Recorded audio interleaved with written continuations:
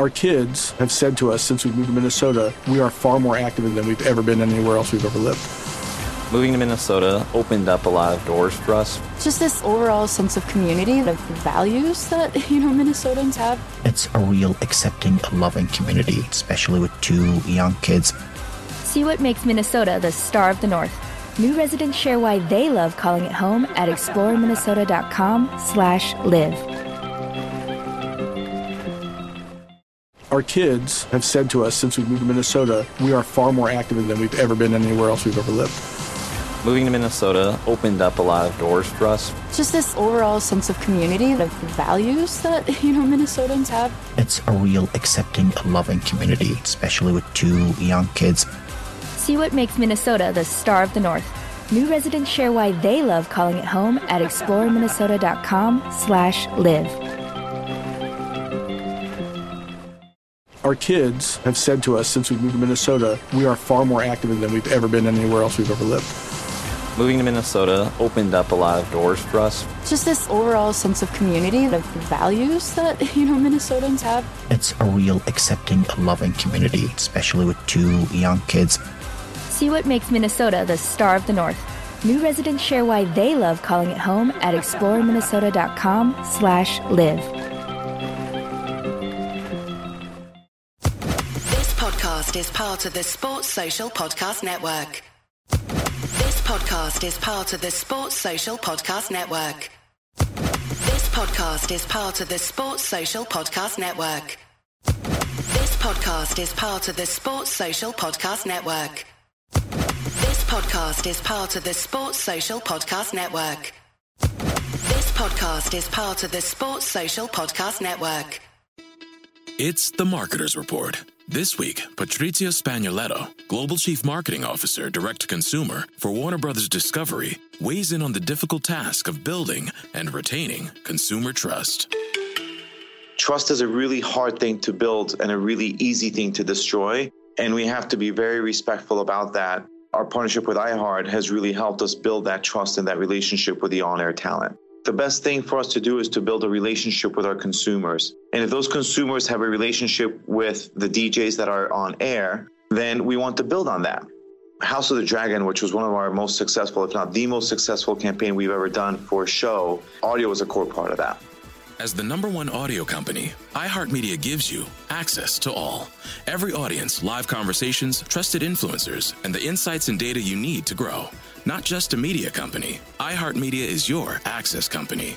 Go to iHeartResults.com for more.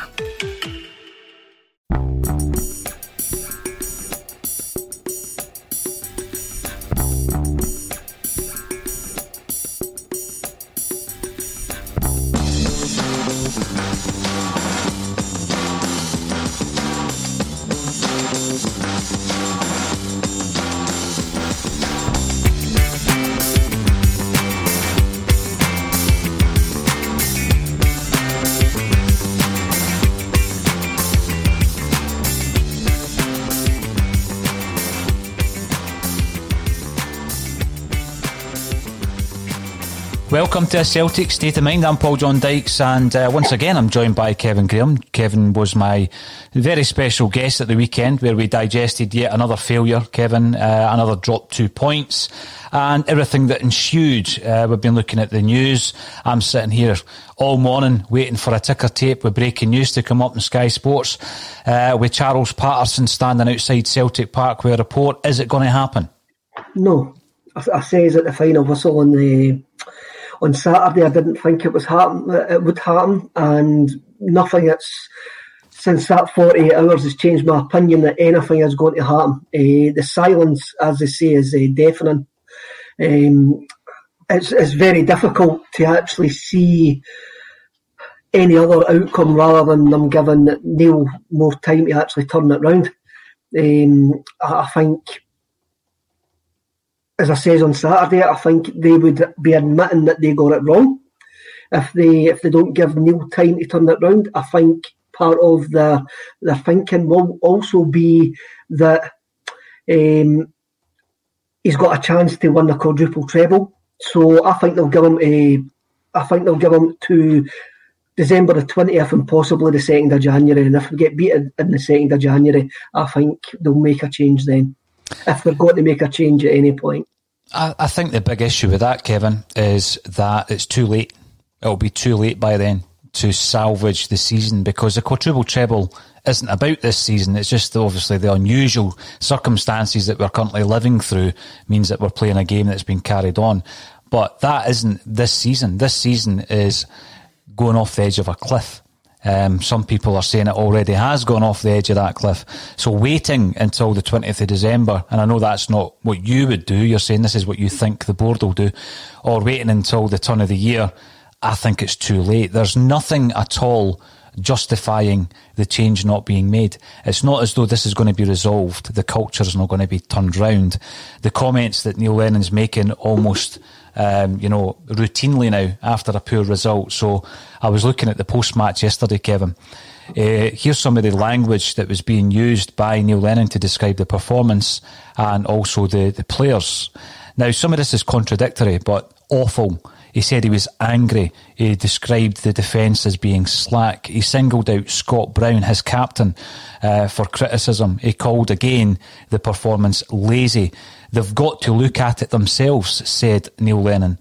Well, that's your job. You've got to analyse it. And I don't know how big a part of the coaching process analytics currently are, because it came as a surprise to many that he said that they didn't normally watch the game back a few weeks ago. It has to be better. I mean, how simplistic does that sound? It has to be better. Well, everybody knows that. How are you going to make it better?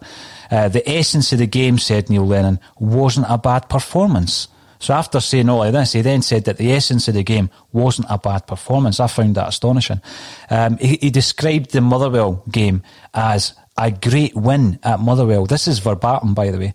And he went on to describe the overall performance against Hibs, and this is what I mean by the contradictions, as really poor. So there's mixed messages all over that, Kevin. What do you make of Neil Lennon's input in the post-matches, particularly after a bad result?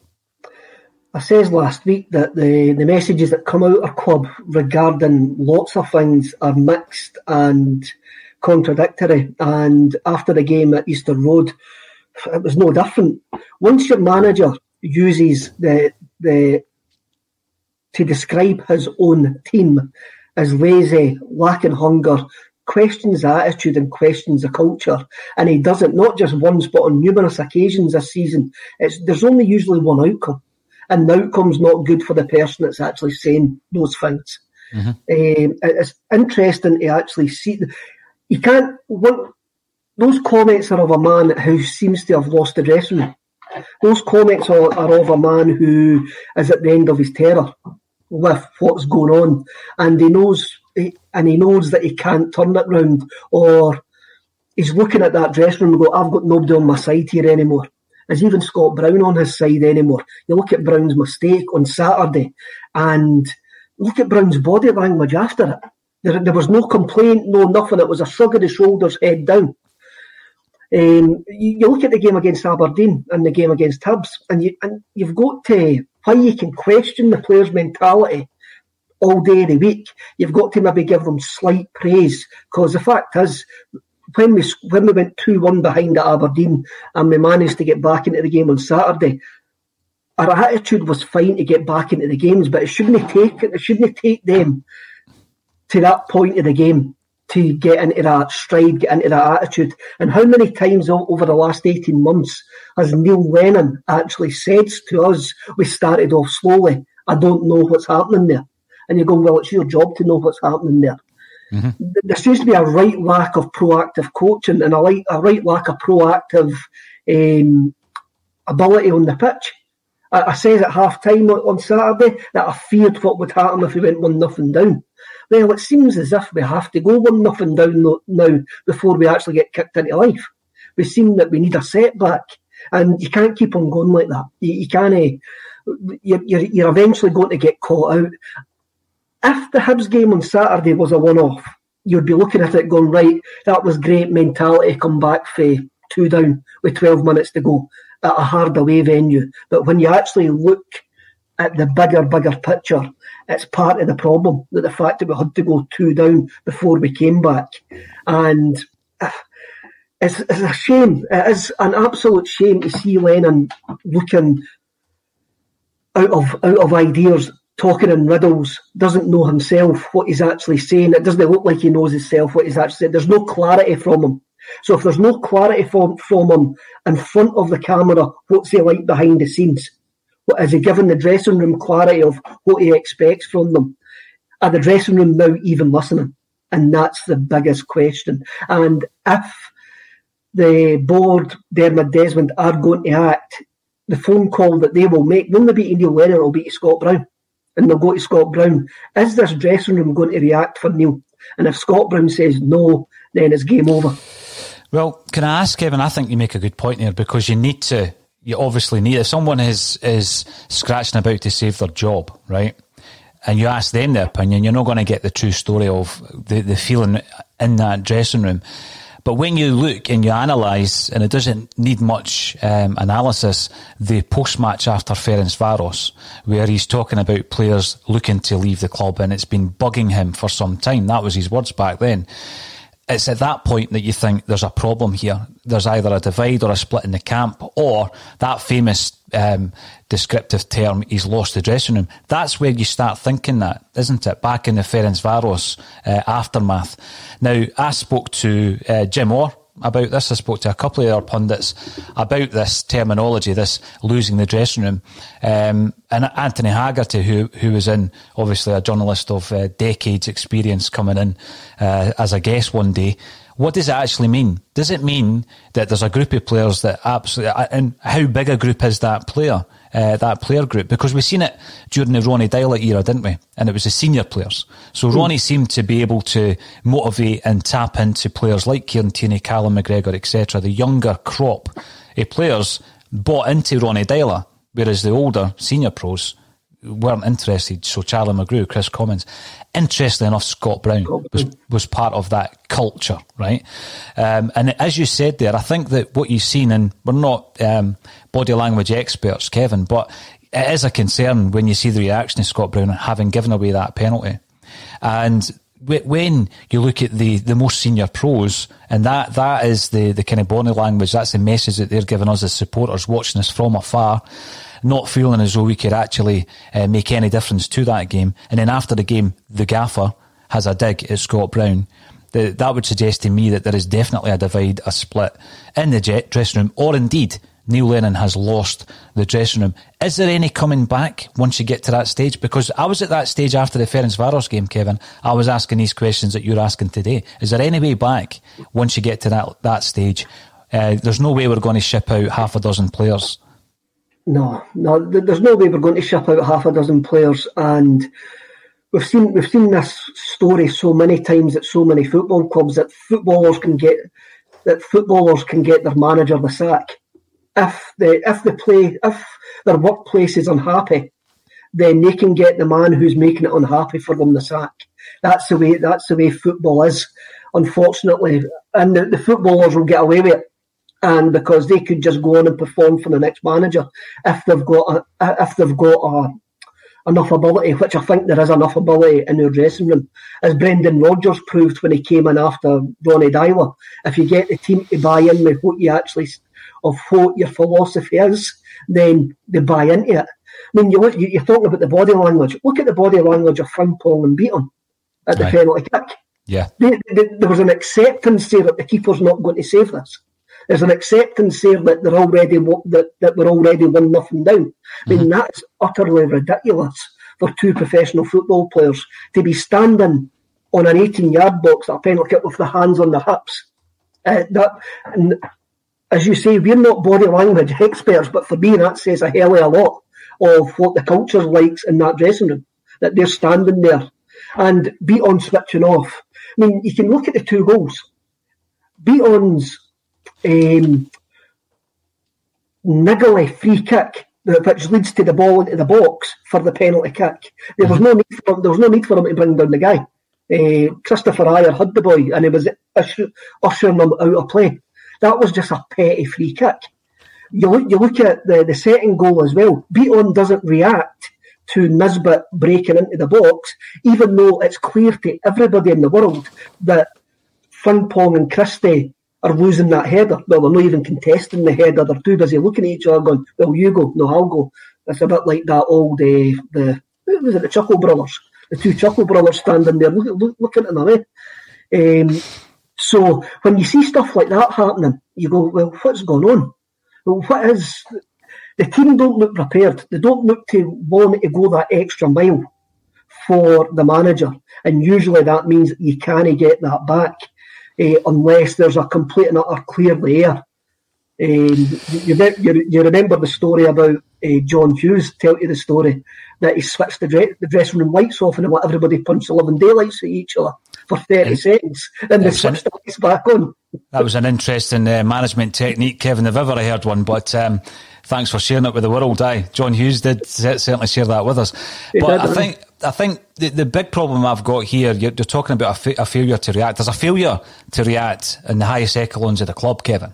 There's a failure to act after the Ferencváros game, after the Rangers game, and it goes on. We've won 2-8. Moving into the realms of the first game against Rangers this season, Neil Lennon was sitting in his second tenure with an 80% win rate. That's plummeted since then. And I think that what's also plummeted is that there's a lot of goodwill plummeted as well, because I think the reaction that we got as a podcast after the Aberdeen 3-3 game, when we had a similar discussion and a similar point to the game just past there against Hibs, it's night and day regarding the reaction. So after the Aberdeen game, probably 60-40 against Neil Lennon's departure, but looking over the weekend, the kind of reaction we've had from our podcast has been much more 90-10. There's very, very few people disagreeing now. I've seen loads of names bandied about, but before we go to that, and I think it is probably time to look at it, because people were asking this, Kevin, at the weekend, if Neil Lennon goes, who do you replace? And I said at the time, it's not a job that you're going to have trouble finding people to take. It's a job that it's an attractive proposition. Now, what you've got there is you've got an opportunity to write yourself into the club's history. You've got an opportunity for that then to either put yourself in the shop window a la Brendan Rodgers, we all know that's why he took the job in the first place, or for it to be a more long-term project. But the big issue that I would have with that is, what's our plans for January? Is there a contingency with regards to a player budget? And if so, don't be letting Neil Lennon buy any players with it. Actually give that budget, right? Give that budget to the powers that be to find a manager with it. Because I don't think, going back to what you said about the squad, I do still believe the players are there. I don't think that man for man we're a worse squad than we were last season. Would you take Johnny Hayes over Lick Salt? I don't think anyone would, right? Would you take, here's one, Simunovic over Duffy? A lot of people are probably sitting nodding their heads at this moment in time. On paper, Duffy was the signing, wasn't he? He was the guy that would be a better signing. It's not worked out yet for Duffy. The one argument, I guess, would be Foster against Barkas. And that's one of the biggest issues that we'll cover in relation to the starting lineup at the weekend. But a failure to act, here we go. So we go 1-0 down, Kevin, 50 minutes into the game. Actually, the failure to act was at half time when I says to you changes had to be made there because we could play all day and not break this Hibs side down, playing the personnel in the shape that we had set up in the first 45. But as expected, they made no changes. So 50 minutes into the game, 5 minutes into the second half, we go a goal down. So yeah, you can look at the lazy reaction of players like Frimpong at the penalty because Murphy wanted the ball before anybody else after the penalty was saved. 7 minutes it takes. 7 minutes it takes for Neil Lennon to react to that. And the reaction is a like-for-like change, right? So he's not changing any shape. He thinks at that point, the team that's failed for 57 minutes is going to turn it round. The shape is going to turn it round. And it was probably a change that he was going to make anyway because Ayeti was rotten. So right. You would have said that he was going to make that change round about the same time anyway. I would say that. Yeah, no, you're probably right. I don't think you get the best out of Ayeti playing as a lone forward anyway, Kevin, and it's something we've spoken time and time again about. There's 4 strikers in the starting 20 in terms of the squad, starting 11 with the 9 subs. There's 4 strikers, we play one of them. One who, it's been proven, doesn't play well as a lone striker. But, it's this continued failure to see what's going wrong and continue to do the same thing and hope that it resolves itself. So we go into 58 minutes, Kevin, right? 58 minutes, a minute after we make the AFA referenced substitution. 71 minutes before, we make a change after the second goal. That's 13 minutes to react, Kevin. 13 minutes. When we pull it back to 2-1 and the penalty kick, I'm pretty sure we'll be hearing from our resident Hibs fan who comes in and comments, soft, I guess, is a soft penalty kick, but we'll take it under the circumstances, right? We pull a goal back, Kevin, but it still takes 9 minutes. This week on The Marketer's Report, Patrizio Spagnoletto, Global Chief Marketing Officer, Direct-to-Consumer for Warner Brothers Discovery, weighs in on building trust. Trust is a really hard thing to build and a really easy thing to destroy, and we have to be very respectful about that. Our partnership with iHeart has really helped us build that trust and that relationship with the on-air talent. As the #1 audio company, iHeartMedia gives you access to all. Every audience, live conversations, trusted influencers, and the data you need to grow. Go to iHeartResults.com for more. As the #1 audio company, iHeartMedia gives you access to all. Every audience, live conversations, trusted influencers, and the insights and data you need to grow. iHeartMedia is your access company. Go to iHeartResults.com for more. For us to make any changes. It's just that it's a basic failure to react to what's happening in front of you. He just hopes that things will resolve themselves. See, this is where I miss going to games, because I would love to have seen what was happening on the bench. When we go behind, who's talking? What's the communication like between the three coaches? What's actually going on? And you can't see that from the TV. You don't know. All you see is when the subs are coming on, you see Gavin Stratton and got John Kennedy sitting slumped in the big seats. You don't see what's happened before, what's happened after it. I mean, you talk about Eddie there, eh? So Neil Lennon says that he's going to speak to Edward to say why does he play for the French under-21s and doesn't he play for Celtic? Well, I take it he didn't like his answer while he was on the bench, yeah? He did say that, yeah. So I take it the conversation never went the way that Neil wanted it to go. Well, if that's the case and that's the reason for him being on the bench, then it's absolutely critical and crucial to the final result, Kevin. But you made a point there regarding the coaching staff. If you look over there, currently, we're talking about demeanour, body language, charisma, all of these things. Neil Lennon, John Kennedy, Gavin Strachan, which one of them is actually going to fill you with motivation? Any of them? Which one of them is going to give you a jag or any kind of spark? When Lennon was appointed, and again, I'm not going to say nothing that I haven't said previously, I thought he was always there as a face, as a motivator, and Kennedy was kept as a tactical brains, because Kennedy maybe didn't have enough personality to be the manager at that point, at that critical juncture where we were actually plunged into chaos when Rodgers left. I still think that the long-term plan would have been that John Kennedy would have took over as manager. And now, I can only go by what you've heard and what I've heard. It seems like Kennedy's well-liked. He's one of the best coaches in the game. He's very extremely modern. And he was favourite to get the Hibs job, and he turned down the Hibs job because Celtic wanted him to stay before Jack Ross. So he must have something. But we're not seeing it.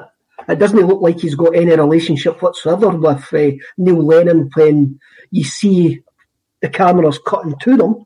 And can't remember what game there was a shrug of the shoulders when they were trying to make a substitution. Twice. You're going, Twice. Well, 2 games. Aberdeen and Motherwell, we've seen that. So you're like, what's going on? That doesn't look like a decent working relationship. That looks like a relationship. Now, this is only me saying this. This is not based on any fact, rumour, or any other wild accusations. It looks like Kennedy's thrown him under a bus. Going, well, it's your decision, mate. See,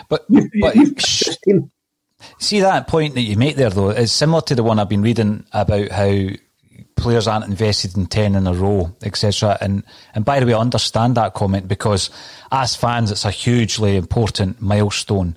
Will we ever reach it? For fans, because of the importance historically of the 9, the manner in which Rangers won 9, and I put 1 in inverted commas, and then obviously the 10 being able to wash that all away, because then you become the record holders and the dominant force. You continue that domination. So it's important to us as fans, of course it is. But to win the league and qualify for the Champions League, Kevin, forget the historical relevance for the moment. For any professional footballer, I don't think that anyone doesn't take that seriously. So if you remove the reference to 10, winning the league is as important to Edouard this season as it was last season and the season before that.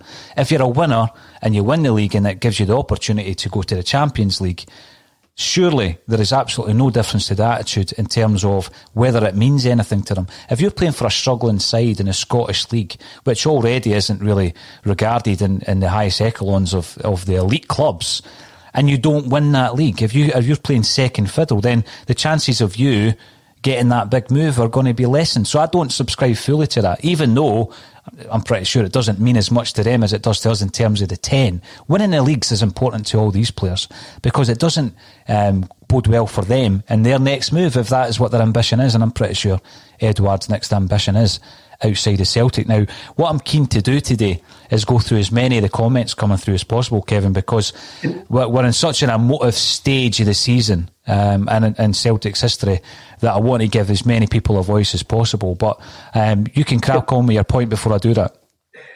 What you're saying there, that winning the league, well, these players have already won everything to win in Scotland. What happens now if the place that they're going to work is completely poisonous? They're looking at it, you've got guys wanting to leave, guys that were maybe promised that they could have left, hasn't happened. No, it's not a very nice place to work anymore, so they just want to go. It doesn't matter if it's another league title or another cup, they've already got that. Their move is still going to happen because they've already proved their ability for that. You've got to look at that. You've got to look that they've maybe just switched off because, well, it's not a very nice place to work. Look at Tom Roderick. Now, Tom Roderick, when he was on the top of his game, the teams he was being linked to, Kevin, were in the EPL. The team that he almost joined, and he was very close to joining, was nowhere near that level. So if you're out the picture and you're not getting a game because you're in the huff and you've thrown the toys at the pram or you've given up the ghost, it doesn't benefit you. It doesn't benefit the next big move. Who's going to sign Edouard? Seriously. Under the current circumstances, are they going to sign him based on a couple of performances for France under 21s?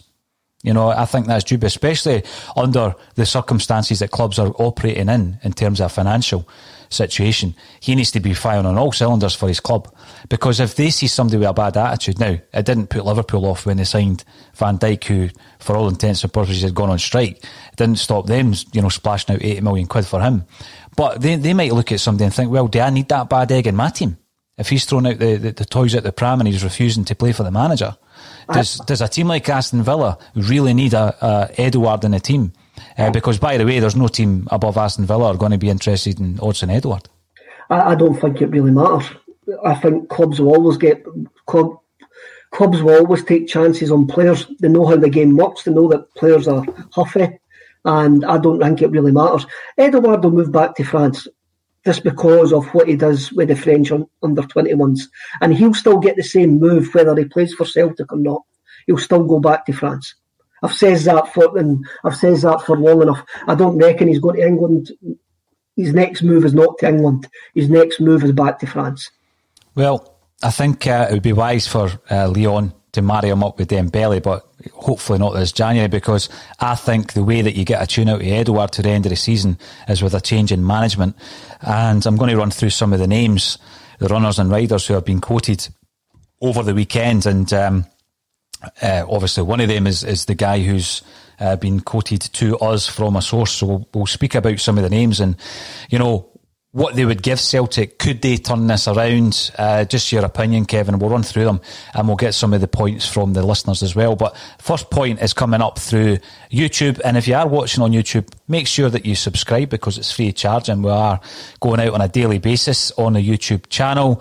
We also have a massive weekend, a charity weekend for the quadruple treble to sponsor the event, because we will be able to offer sponsorship deals for each hour on the Saturday, Kevin, and then all the hours leading up to the game on the Sunday, and then afterwards, then contact Kelly at State of Mind Media, and the the email account is underneath on the ticker tape. Looking forward to that weekend. We've had quite a few people signing up to it, Kevin. There'll be more announcements. Other podcasts are getting involved. We'll have ex-players, high-profile Celtic fans from all over the world will be getting involved. And it's a massive weekend. It's a huge weekend, the 19th and the 20th of December. But I still feel that between now and then, you can change the manager. You can still change your manager. Now, Sned's 1967 gaming benchmarks. Afternoon, great name, even better avatar. Afternoon, come on the hoops. Need Eddie Howe in. Lenny ain't doing it. Lost the dressing room, I reckon. Now, the reason I want to have a look at this one is that comment, losing the dressing room, Kevin. What does it mean to you? And can it be turned around if you lose the dressing room? Can you turn it around? I don't think a meeting's going to turn this round. No, I think he's made the comments too many times after too many big games. I think he's thrown the players under the bus, as we are known to say too many times. He just can't come out slaughtering the players after every game that you didn't get a right result and get them back on side. I mean, players are. I mean, Neil Lennon says that he used to deal with 20-year-old men, and now he deals with 30-year-old schoolboys. Maybe that says it all, with the troubles that he could be having behind the scenes. I think it speaks volumes. That speaks volumes. You see it in every football club all around the world. Once the players stop trying for the manager, don't buy into the manager, then it's game over. It is game over. See what you've said there, that comment I think speaks volumes, because unless as a manager you adapt to that, because that's basically a change in attitudes across the globe in terms of football. If you can't adapt to that, Kevin, in the way that you treat these players or deal with these players, and you just continue with your approach, you're a bad manager if you can't adapt. Now, the other side of the coin is that some great managers, and I've mentioned Alex Ferguson, what he used to do is he would rotate the actual second in command, and the second in command would be the guy that would be the buffer, and they would be the one that could deal with the change in attitudes and the change in outlooks of the players. Alex Ferguson could still be an old-fashioned manager, but it didn't matter because he had a buffer between him and the players. Neil Lennon doesn't have that because, as you say, I think the coaching staff, when you look at that dugout, is fragmented. It's like 4 individuals, right, with 4 different game plans. That's what it looks like to me. And as I said at the weekend, and I don't change my view on this, the only one out of the 4 I'd keep is Stevie Woods. The only one out of the 4 I'd replace the other 3, without a shadow of a doubt. Now, Stephen Forbes, who is commenting on YouTube, has contacted us to say, from your time covering and following Celtic, how does the current situation compare with other eras in the club's history in terms of the intensity of debate and sometimes the vitriol? I'm 5 decades in now. Stephen, you're a man after my own heart, because I think I might have mentioned this already. I've watched Celtic in 5 decades, and so has Kevin. It's quite embarrassing, really. We're getting old, mate. Right, where does it compare? I mean, I don't want to be referred to as a Celtic dad, but obviously you go back to that period and there was a lot of vitriol flying about. But don't forget, there was a lot of vitriol flying about in Fergus McCann's time, Kevin, at various parts of that, because as soon as we had the stadium and the club was saved, it was all about, right, buy players, keep Di Canio. You remember it, give him the money. Right. This whole thing, and there was a reluctance, even if you go back to the stopping the 10 season or winning the 1, whatever way you look at that, when you look at the players coming in, the Celtic fans were highly enthused with what we were bringing in at that point, Henrik Larsson included. I mean, I think we were familiar with Larsson because of his exploits with Sweden, but we were bringing in guys like Darren Jackson, Stefan Mahe, who was pretty unknown, Bradford City's third choice goalie, you know, but we were able to, obviously, later on in the season, bring in players like Paul Lambert and Mark Reaper, who made a massive difference to the squad. Craig Burley was the other one, obviously, that came in. But where was the vitriol? I think it's been there. It's been there, not maybe as intensely as around about the takeover time in the early 90s. I've had to say the 90s, sorry, everybody who's tuning in. But yeah, I think it's getting to that point where it's at its highest levels that I can remember.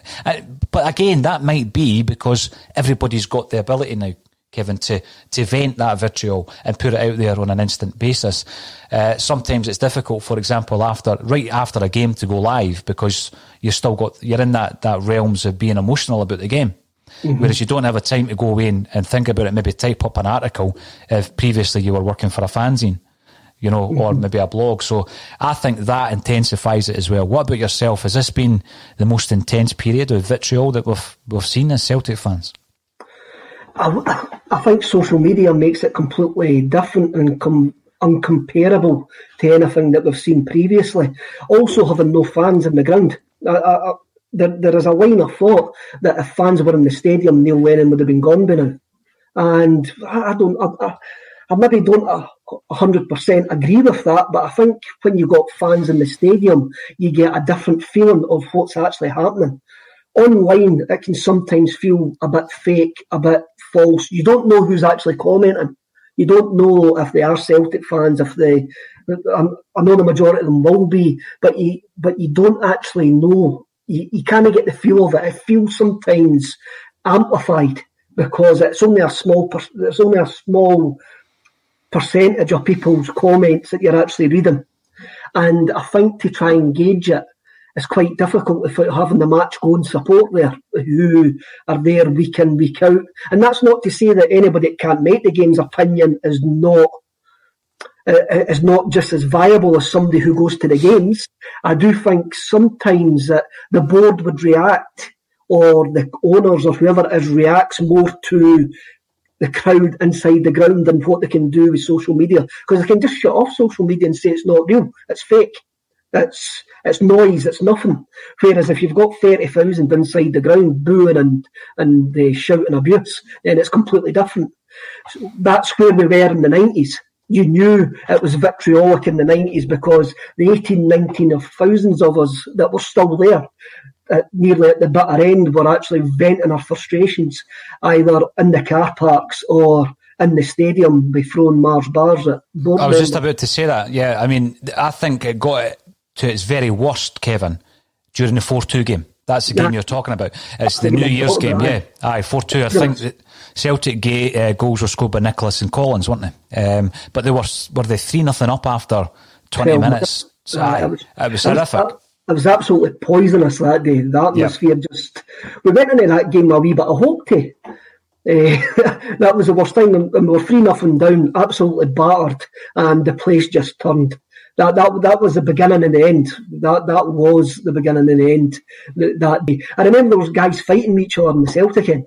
It just went completely mental. And you still had guys back in the old board. You still had, because it's quite hard for human beings to accept change. It is quite difficult, especially when it's something that's institutionalised in your life. Now, that's an interesting point because obviously, in time, people rewrite history. There's a bit of revisionism, Kevin. A lot of that's natural. It happens naturally, when you look back with rose-tinted spectacles. But there's people on our panel who admit that they were all for keeping it as it was. They didn't want newcomers to come in, i.e. Fergus McCann, and obviously the other regime that was looking, the other consortium with Jerry Weisfeld and all that, who were looking to take over the club. They were looking at them suspiciously because we had been a family club, a family-run club anyway, for so long, for over 100 years. Now, when you're trying to gauge opinion, as I say, if I look after the Aberdeen game, where, at half-time I said Neil Lennon's got 45 minutes to save his job, I think after... It's the Marketer's Report. This week, Patrizio Spagnoletto, Global Chief Marketing Officer, Direct-to-Consumer for Warner Brothers Discovery, weighs in on the difficult task of building and retaining consumer trust.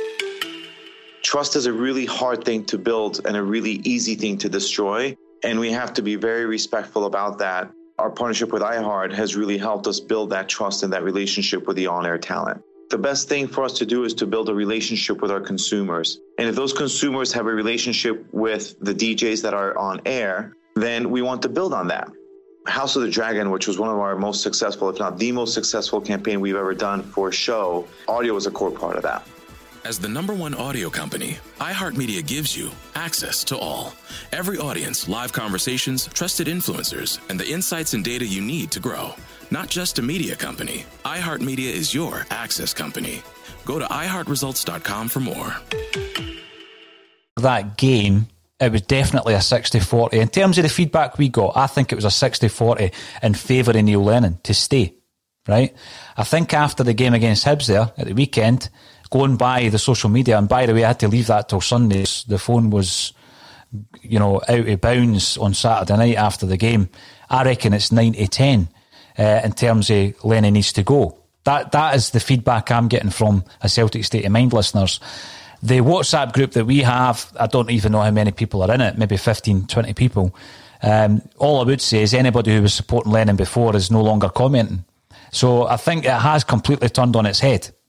Are you still of the view that Neil Lennon should stay or go at this moment in time? Are you looking for change this week?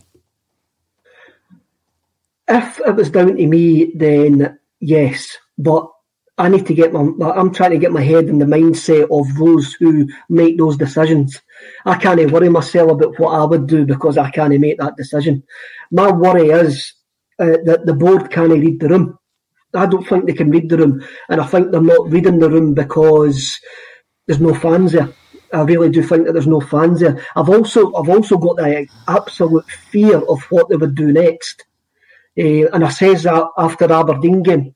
And the Aberdeen game was a game I fell off the cliff. And I'm now still falling off the cliff, just waiting to see how bad my injuries are when I actually eventually hit the deck. That's where I'm at. We seem, as a business, very good at football business, i.e. getting sponsorships.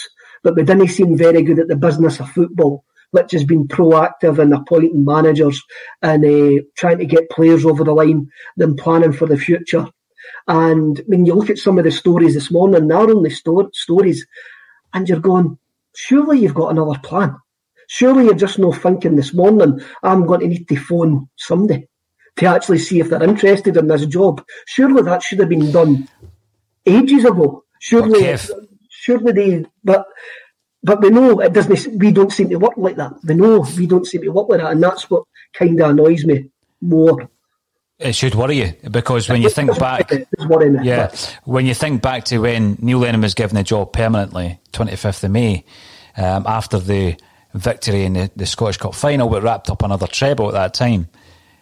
The point was made by Peter Lowell that they didn't even look at any of the other applications. Right, so going back to what you just said there, surely, that's what we would expect as season ticket holders, shareholders, fans from all over the globe. And by the way, I take your point about being at the game and venting your anger at the game. I do feel that an online presence can be heard. I really do. I really do feel that. I mean, when you think about how Celtic is represented in terms of content creation, be that through podcasts, live broadcasts, blogs, etc., I think that you can get a real sense of what the Celtic fans are thinking across the board, Kevin, which maybe you wouldn't have got previously because you maybe had back in the 90s a hardcore at that time between 25,000, 30,000 really who were going to the games, unless it was a European game or maybe a game against Rangers. And they could make their feelings known. You then had some fanzines that obviously were flying the flag. But I feel as though Celtic fans do have a voice online.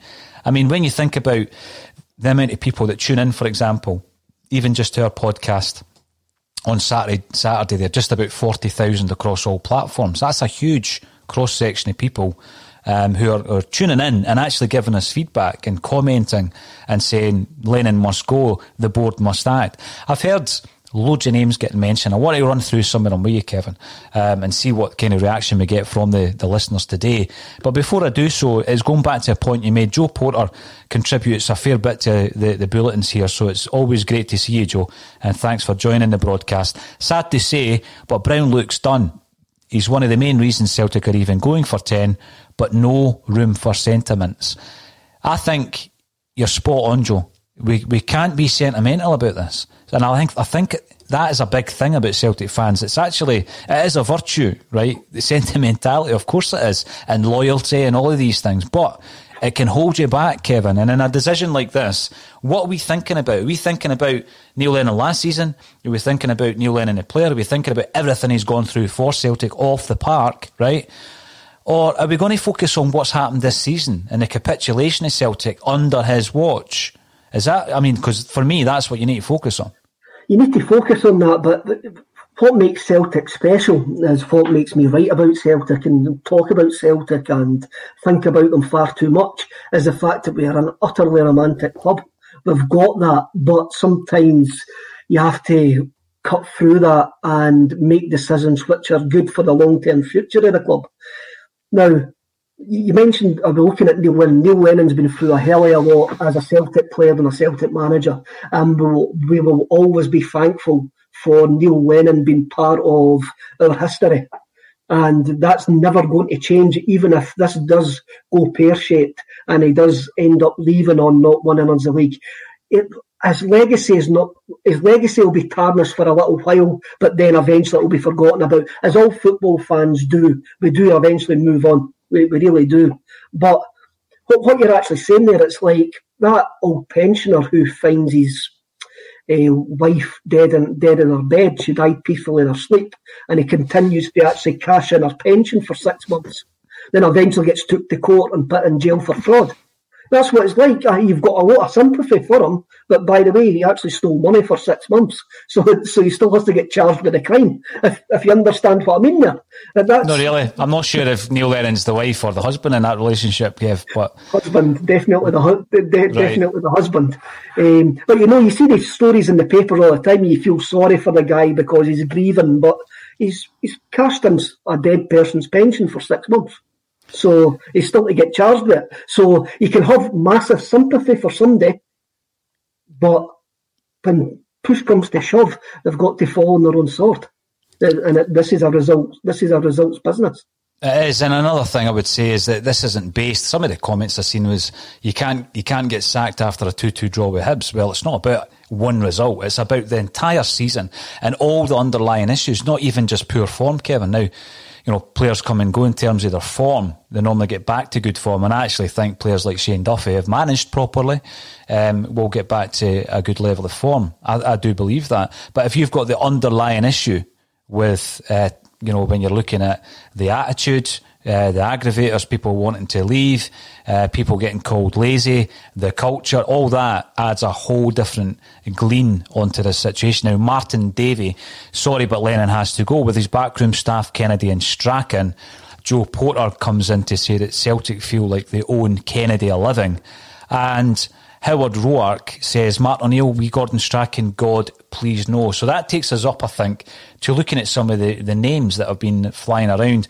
And I know that there's a rumour, obviously, that Dermot Desmond is going to fly in for crisis talks as to what happens next. And again, it's a rumour as far as I'm concerned. There's no proof that that's happening. But if he does, and they're looking at what is going to happen, Kevin, I've seen a few names. I'm going to run through a few of them. I want your reaction to each of them as I go through them. So let's start with the two that have been mentioned, obviously, from Howard there. Martin O'Neill. Oh, in the name of Martin McNally. I mean, this is what I was talking about, the board trying to read the room. And Martin O'Neill is a short-term solution, and one which gives me the fear. And no because I don't like him, no because I don't love the fella, I just don't think it's the right move, and I think it could backfire spectacularly. Okay. And that's the easiest thing to say. It's harder to actually say he would be an ultimate success. But if you're going with my gut reaction, I've actually got the fear with that of what could be the potential outcome. Well, he would only be getting the job out of sentiment. I mean, it goes back to one of the previous... I mean, there's nothing he's done in football management, actually, arguably Aston Villa, when you look at what he done with Villa, right? But that's a long time ago now. There's nothing since Aston Villa that would suggest that he would be a success at Celtic. So that would be a no for me. Gordon Strachan. Again, exactly the same as O'Neill. We've had the pleasure of meeting Gordon recently, and he's a fantastic guy, but they want him back in charge of Celtic. Again, it's another short-term fix, which, no, sorry. Again, he could turn it round. He could go in there and get that team back to basics and get that team over the line. But again, it goes back to what I say. We're great at football business, but not great at the business of football, if they're the two names that are actually getting bandied about. Well, Gordon Strachan, as you say, we did have a pleasure of having his company. Seems like a long time ago now, Kevin, but it was this year. And he told us, on no uncertain terms, that he did not want to return to football management at that stage. He's been out the game for a while. What would the flip side of that be? Well, anybody who plays under Gordon Strachan is of supreme fitness, because that is that is a prerequisite of being a Gordon Strachan player. Are Celtic lacking fitness at the moment? Is that part of the issue in terms of the culture? I've heard a lot of fans saying it looks as though they are. What is Neil Lennon's kind of take on some of the more modern methods? I know that Strachan has been involved at Dundee in terms of youth development, Kevin, and what they're doing up there. So it's not as though he's out of touch. He's got international experience, he's got club football experience. But again, I think we're getting stuck into this world of sentimentality. I don't forget the last season under Strachan. It was woeful. The football we played was absolutely painful to watch. And I can't forget that, you know. So, yes, are we just thinking about the two last 16 Champions Leagues? Are we thinking about the 3 in a row? Probably. For me, it's a no. It's a very simple link to make, and I think that's how the papers and certain sites have made it, because these two guys, these two Celtic greats, one of them's a legend, one of them's a great, if you want to argue about which is which there, but they're available and out of work.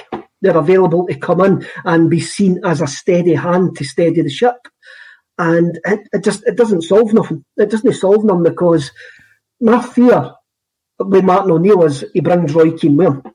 I think they're part as a package, and I know what you're going to say, that you've been told that Keane will never be anywhere near Celtic Park, but I can see that happening. If Martin O'Neill comes, Roy Keane will be on that training ground.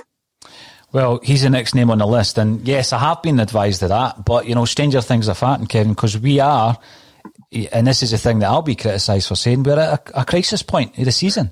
We're at a critical point of the season where, you know, for me, that draw, pulling it back to 2-2, makes no difference. That is as good as a defeat for me on Saturday. The way that we went about our business, the way that we were 2-0 down, and the same mistakes are getting made by Neil Lennon. So I do think we're at that point of crisis. And we need, when you're in that point, the only way you're going to turn it around is a change in management.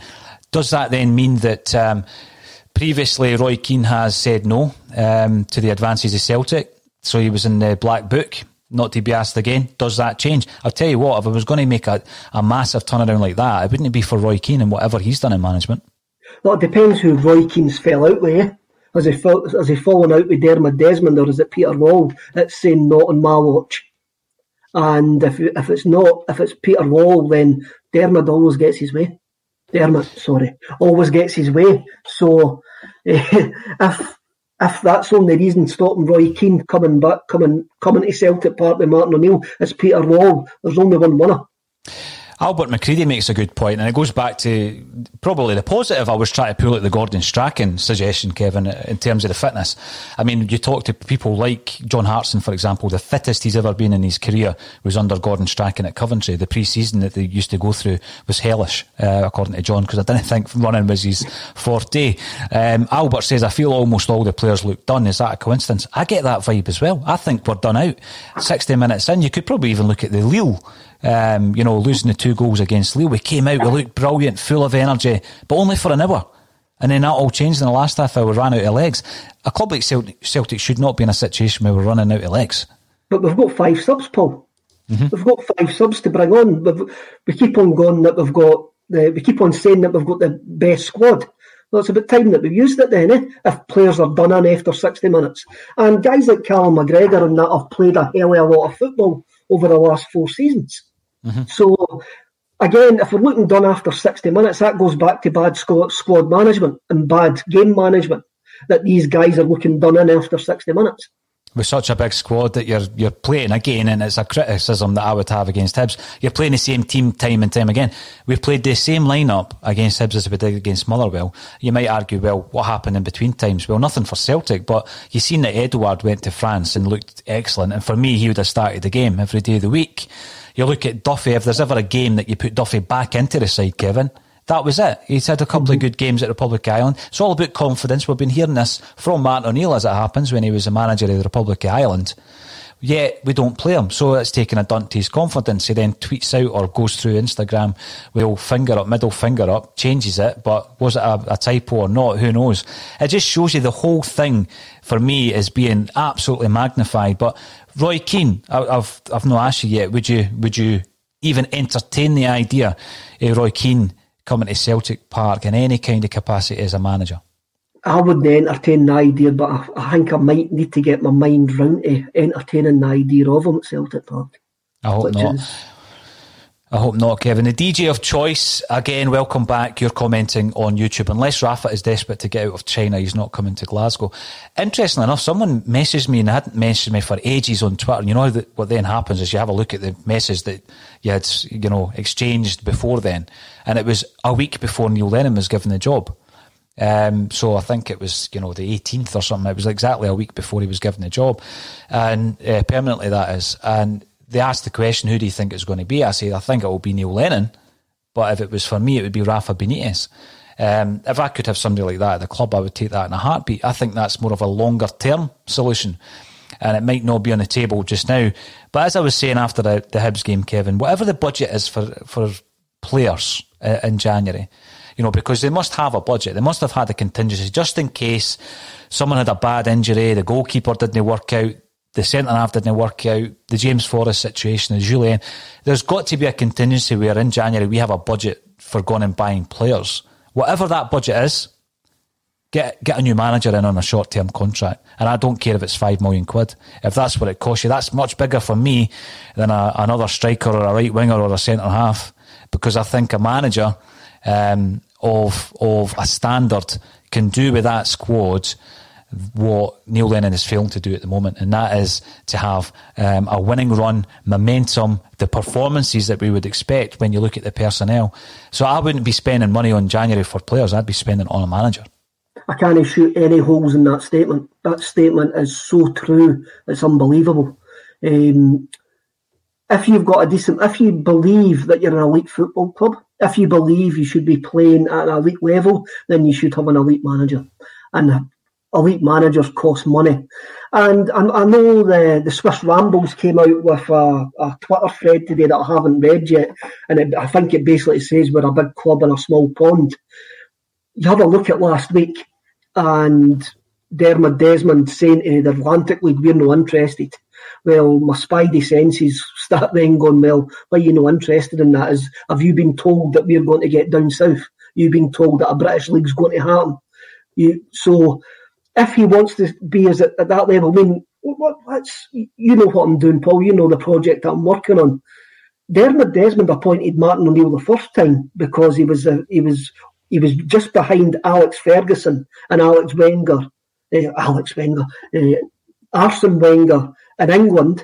He was wanted for every single top job in England, and it was to actually get Celtic noticed to get moved into the English Premiership. And that's why he went for Martin O'Neill. Well, it was a complete and utter ego, and obviously Martin done really, really well for us. But it was a statement. It was a statement appointment. The same with Brendan Rodgers. Brendan Rodgers was a statement appointment, and whoever is next, whenever we decide Neil's time at the club's up, has to be a statement appointment. I think the biggest statement that we need to do just now is a statement sacking. It needs to be the flip side. That's the biggest statement. We do not stand for this level of performance. We're not going to allow history just to disappear off the edge of a cliff, because you've got a Rangers side who have got it together after a couple of seasons, Kevin, and they've got a unit that are playing for the manager, and they're playing with a belief. And you're looking at that game against Aberdeen. I says to you, we're relying on something we're not going to expect, and I didn't expect anything from that game. At Ibrox, I really didn't. But they are steamrolling over teams like Aberdeen, who you would expect to be top four at the end of the season. They're having no issues with that. Yeah, they went to Easter Road and they got a 2-2, similar to us. They've dropped a couple of unexpected points against Livingston. That's not going to happen very often, Kevin. And the issue that I've got is it is happening pretty regularly with Celtic at the moment. It's not, but you're hoping for a blip. You're hoping that they actually tail off. You're hoping that the fact that the way they play with this high intensity, high press, the fact that they play with almost 7 forwards, you're hoping that some of them lose form, have a dip in form, and they start dropping points. And you're also hoping we get our act together and can go 10, 11, 12 games unbeaten, and that includes beating them. Now, Bromsgrove boy, I think, makes an excellent point. Availability is not a talent. And absolutely. And one person that certainly isn't available, but it's the name that I've been given, is Alex Neil. What's your thoughts on that? What's your thoughts on Alex Neil? I thought he done well at Hamilton. I must admit, he's at Preston now, is it? Aye, Preston. Yes. Preston's his second job down in England, eh? After Norwich. After Norwich, I couldn't remember where he went to the first time. He was a good young manager up here. He played decent football with Hamilton. He seems, I don't know exactly how Preston are doing, but again, is that a statement? Is that a statement appointing Alex Neil? It's a long-term statement. It's saying that you're giving somebody a project to actually turn us round. Eddie Howe would be a project as well. I'm not too sure if you're going to throw Eddie Howe's name at me, but Eddie Howe would be a project manager as well. But you're talking about Benitez. I reckon Benitez would come in right away and turn us round. Well, I'm going to make a statement. I'm going to make a statement in relation to Alex Neil. Will McMillan via Facebook, welcome to the show. Will Dermot Desmond is no idiot. He will have made contact with others. How would you have felt, or how do you feel, if I told you that we've already made contact with Alex Neil? How would that make you feel? Surprised and wanting to get a bit more information before I make any sort of wild, rash judgment. I'm just asking the question. I'm not making a statement. I'm merely asking the question. Now, if that were the case at the end of this season, right, and the job was done, and we all know what the job is. The job is winning 10 league titles in a row. I think I'd be open to it, Kevin. I think we need a change in direction after this season anyway. But right. at this moment in time, I don't think that's the type of appointment we need. We really need a jag in the arm. We don't need an Alex Neil maybe looking at a process of 3 to 5 seasons, which I think Alex Neil is. I think that's the type of manager he would be, a more long-term manager. I think we need something short-term. It's going to cost a lot of money to get the person in that we need to make the difference. But I think that is a statement if you're talking about statements. Alex Neil in the summer, or... Alex statement. Alex Neil for me in the summer. I would listen. I'm not going to say it'd be my first choice, but I would accept it. I think what we need just now is somebody from now to the end of the season, and it's going to be an expensive one. It's maybe someone who probably doesn't want to stay any longer than that. But I think this is a short-term fix. We need to get someone in just now to save the season. Definitely, and you do see managers that do come in and save club seasons for 6 months here and there, and they cost a lot of money. Your point with Alec Neil one, sorry, I actually misheard it. Your point would be like,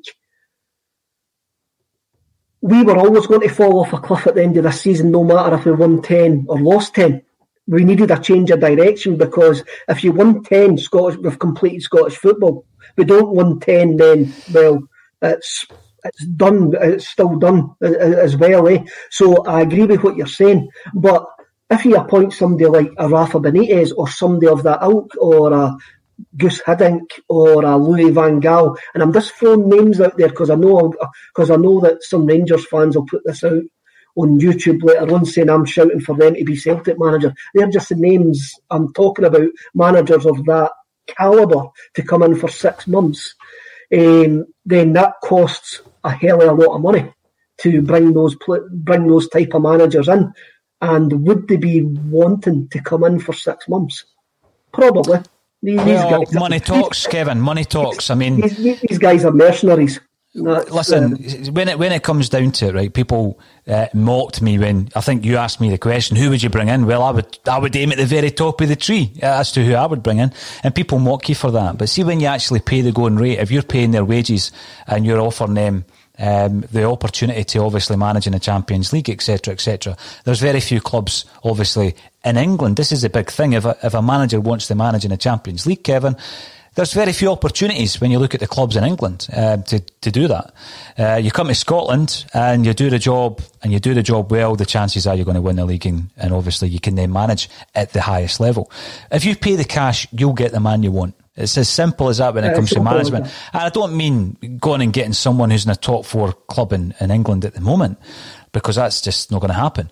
But if you have got someone in mind and there is an availability there, and that doesn't necessarily mean that they're out of a job, because they still might be, prepared to leave the job they're in, then as long as you're prepared to pay that money, you can bring that manager in. Now, I have seen quite a few people as well mentioning Steve Clarke, break the bank to get him. I mean, the thing with Steve Clarke is he has been in the running for a Celtic job in the past and he wasn't given it. He wasn't offered the job.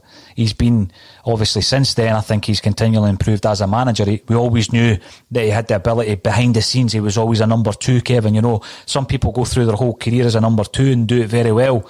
But then he's made that step into management. Some people forget how well he did initially at West Bromwich Albion, in his first season there, Kilmarnock, and then obviously with Scotland. Would he do a job for Celtic? I don't think he would actually leave his current position. He's already spoken about the goldfish bowl of the Celtic Rangers, the sectarianism. He moved away from Scotland to get rid of that so that his kids didn't have to suffer it. I don't think that would ever be on the table. No, I think the chance to get Clarke has passed. I think the chance to get Clarke was when he was a number 2 at Chelsea and Liverpool. And I did mention before we won a Dyler that I quite fancied giving Clarke a go. But now he's got Scotland to a tournament. He's not going to leave Scotland to come to us. He's no Walter Smith. No, I don't think he would, because I think that's a long-term job that Steve Clarke... I mean, it's unfinished business at the moment because he's qualified and he obviously wants to see that through. There's no way he's going to give that up to come and help Celtic out of a situation that's of our own making, Kevin. Let's be honest, it's of our own making. And the big thing as well, like you did say, our broadcasts are basically just being, reused on YouTube channels. That's fine. Listen, I don't mind any of these fans of other clubs having their wee bit of fun because the game's not over yet. But the only way that we can ensure that we have the last laugh is by changing the manager. That's not going to change for me. Definitely. When I sent you that video when it appeared on my YouTube feed, and if they think that's me having a meltdown, you know what I mean? They've never really seen me in action. Let's be honest. I must admit though, if the guy is watching, he probably is watching it. I liked the fact that you called me the illegitimate love child of Gas Nesbitt. I did. I found that quite funny. I did find that quite funny. You've got to take some humour out of it. Stephen T in YouTube would take Alex Neil 100%. I think the issue would be, like I said before, was that the plan that the board had for the end of this season? Perhaps. I don't think it's a plan for now. And the question would be, can you bring that plan forward? Probably not, depending on the kind of compromise in terms of how much you would play in compensation. It would be a massive investment to bring somebody like Alex Neil out of a club like Preston at this time. Would it change my mind, or would it change your mind if Martin O'Neill came in with Sean Maloney? Massively, yes, because I'm a huge admirer of Sean Maloney and I don't write that off. I know that people wrote off my sanity when I suggested Sean Maloney before, because obviously you thought the package of Maloney and Martinez is like the dream number 1 package. Sean Maloney, Martin O'Neill, it would completely change my view, 100%. Here we go, here's a strange thought that's just came into my head. I reckon if that happened, it would be Martin O'Neill, Sean Maloney, and John Kennedy would still be there. I do think that if there's been an issue with the culture, and I'm using Neil Lennon's words here, so I'm not saying I'm in the know, if there's been an issue with the culture, you remove the entire coaching staff other than the goalkeeper coach, who I think in terms of the team unit of a coaching staff, like the goalies in training, they're working on their own. And you can't dispute that he's had a fantastic record, Stevie Woods, but the rest of them need to go. So it would need to be on the proviso, if anybody's coming in, Strachan, Lennon and Kennedy go. For me, it's a team. It doesn't look like a team, by the way, but they're a team and they've all got to take the hit. Again, I'll go back to what I says about an hour ago. When Peter Lawwell has to make that phone call to Scott Brown to see what's happening in the dressing room, and if Scott Brown says, "Look, we like John Kennedy," Kennedy stays. That's the bottom line.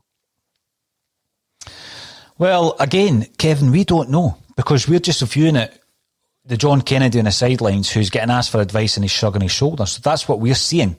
So we don't see what's happening behind the curtain. We don't know within the inner sanctum of Celtic what's happening and what the vibe is. And if all these players who are apparently agitating for a move actually think Kennedy's a good guy and they would work for him and all the rest of it. So, that might be an option. It's something that, I'm just looking at, and I just think it would be unfortunate and unfair to just say, well, it's Neil Lennon, because he's part of a coaching team and the coaching team isn't working, and that team is Strachan, Lenny and Kennedy. And as I say, I take a different view on Woods because it's such a specialist role that he has that, Woods stays in place for me. He's obviously not the issue.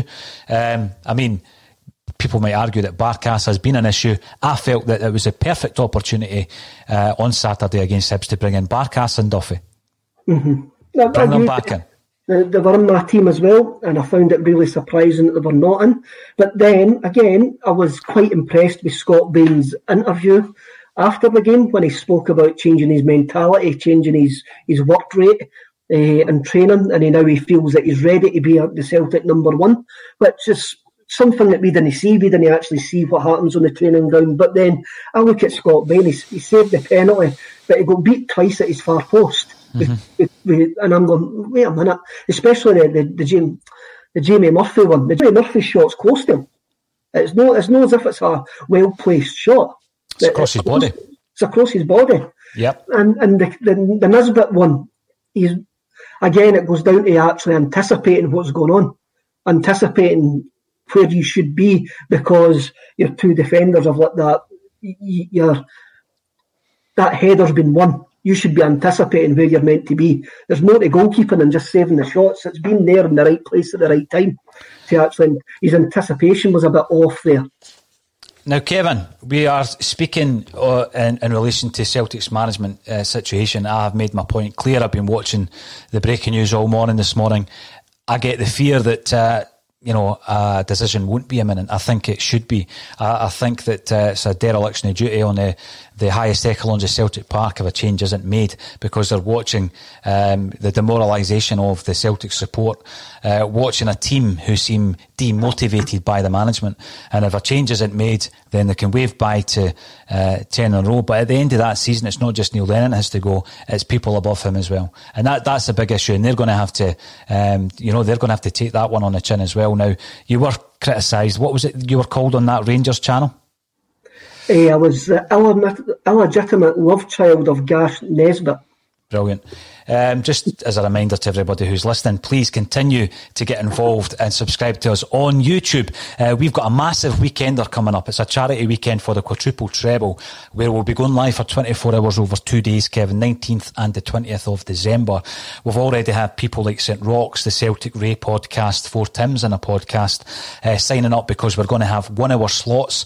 Some of the other slots are going to be for ex-players, some from the not too distant past who have been involved in the previous trebles, some ex-managers, some Lisbon Lions. We're going to get as many people involved in this as possible. We're going to be raising cash for mental health charity, a homelessness charity, also a charity that's going to support vulnerable kids at Christmas, Kevin, and vulnerable people who rely on food banks in terms of getting some food around at Christmas time. So if we can help people at Christmas, I'm sure the Celtic fans will club in, and we're going to continually give you more information on that on the YouTube channel. So get involved. If you want to sponsor the quadruple treble charity weekend, please contact Kelly, who's part of the team at stateofmind.media. Thanks everybody for getting involved. Keep the comments coming in, get subscribing on YouTube. But all that's left for me to say just now is, Kevin Graham, thanks again for joining me on A Celtic State of Mind. Thank you, lads.